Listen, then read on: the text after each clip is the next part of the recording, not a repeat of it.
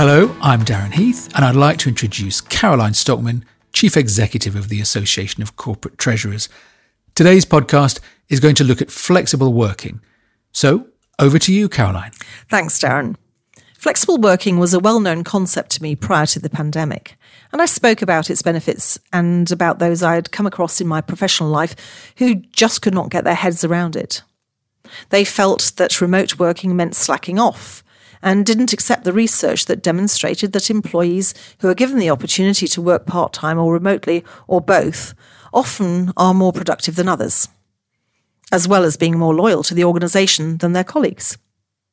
A very practical point is that travel time and energy is reduced when working from home, and other aspects are the ability to fit personal priorities into the day and the tendency to be very focused and efficient in your work, out of necessity.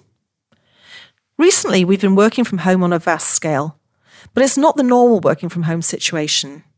It's sitting at home during a crisis trying to work.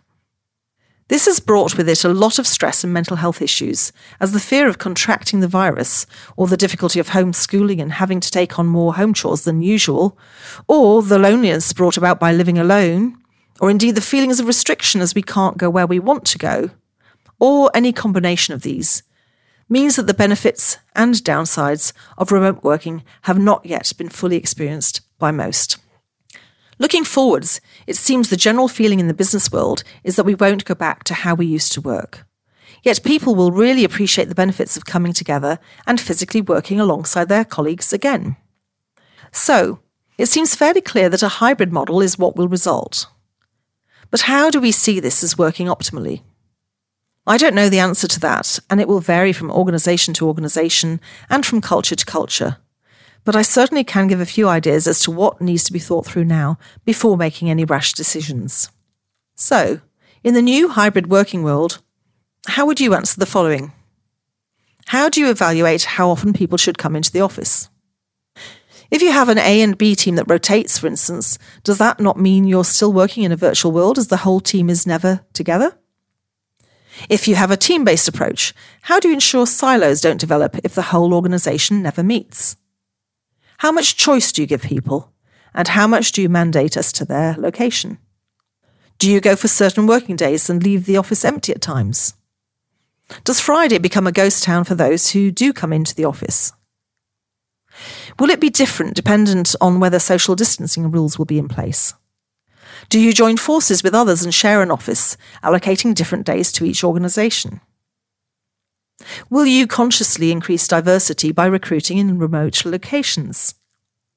And does your culture believe innovation comes from people being physically located together, or from people who are performing at their best because their lifestyle needs are being met by their employer?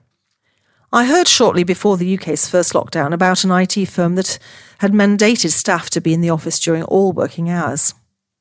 They said it helped innovation. However, if by banning flexible working this way you attract a non-diverse team, which seemed to be the case in this one, then innovation is going to be an issue for you, as research shows quite clearly that diverse teams make for more innovative companies. Some people quite naturally find it difficult to be disciplined, working from home or in a remote office on their own. There are too many distractions, or not enough, and they've not got used to it really, and bad habits have formed. Looking forward though, without government or employer-imposed restrictions, we can imagine a world where people are more comfortable mixing work and pleasure, in a sense. So, for example, stopping for a coffee at a Starbucks and doing some work whilst having a hot drink there, in a different surrounding, might be quite normal for many, and was so pre-COVID for quite a number. Meetings with colleagues or clients at Costas and Pretz around the world could become a norm, and we've already seen some offices are even designed to have a more of a coffee lounge atmosphere. An extreme example is Google, where offices have games rooms and free food and drink.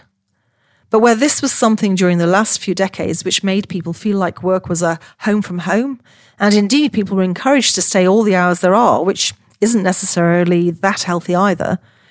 Nowadays, with traffic congestion, public transport deficiencies, and general worry about our carbon footprint, the trend had been moving much more towards home becoming a workplace. So, what might it look like then in the future? Young people have been looking more and more at how they work as opposed to what they work at. So if you want to attract the best people, you'll need to provide for them, and COVID has probably kick-started a similar trend amongst the older generations. It seems like we'll need to tackle the challenge at a very high level, as there are implications for transport systems, property development, and of course the service industry in its broadest sense, just to name a few areas. And with technology developing faster and faster, perhaps even in my lifetime we'll see people working more efficiently as AI and machine learning locks in at scale, for shorter periods spread across the working day, coming together with colleagues and clients for the relationship building and more social elements of their interaction, in a constantly changing variety of locations, none of which they own themselves. Or maybe we'll cycle back to 9 to 5 in the physical office. I know which my bet's on. Well, Caroline, plenty of food for thought, and only time will tell as to how things evolve. I hope you, the audience, are all prompted to consider your approach for the future, and that you'll join us for our next podcast, where Caroline is going to talk about letting things go.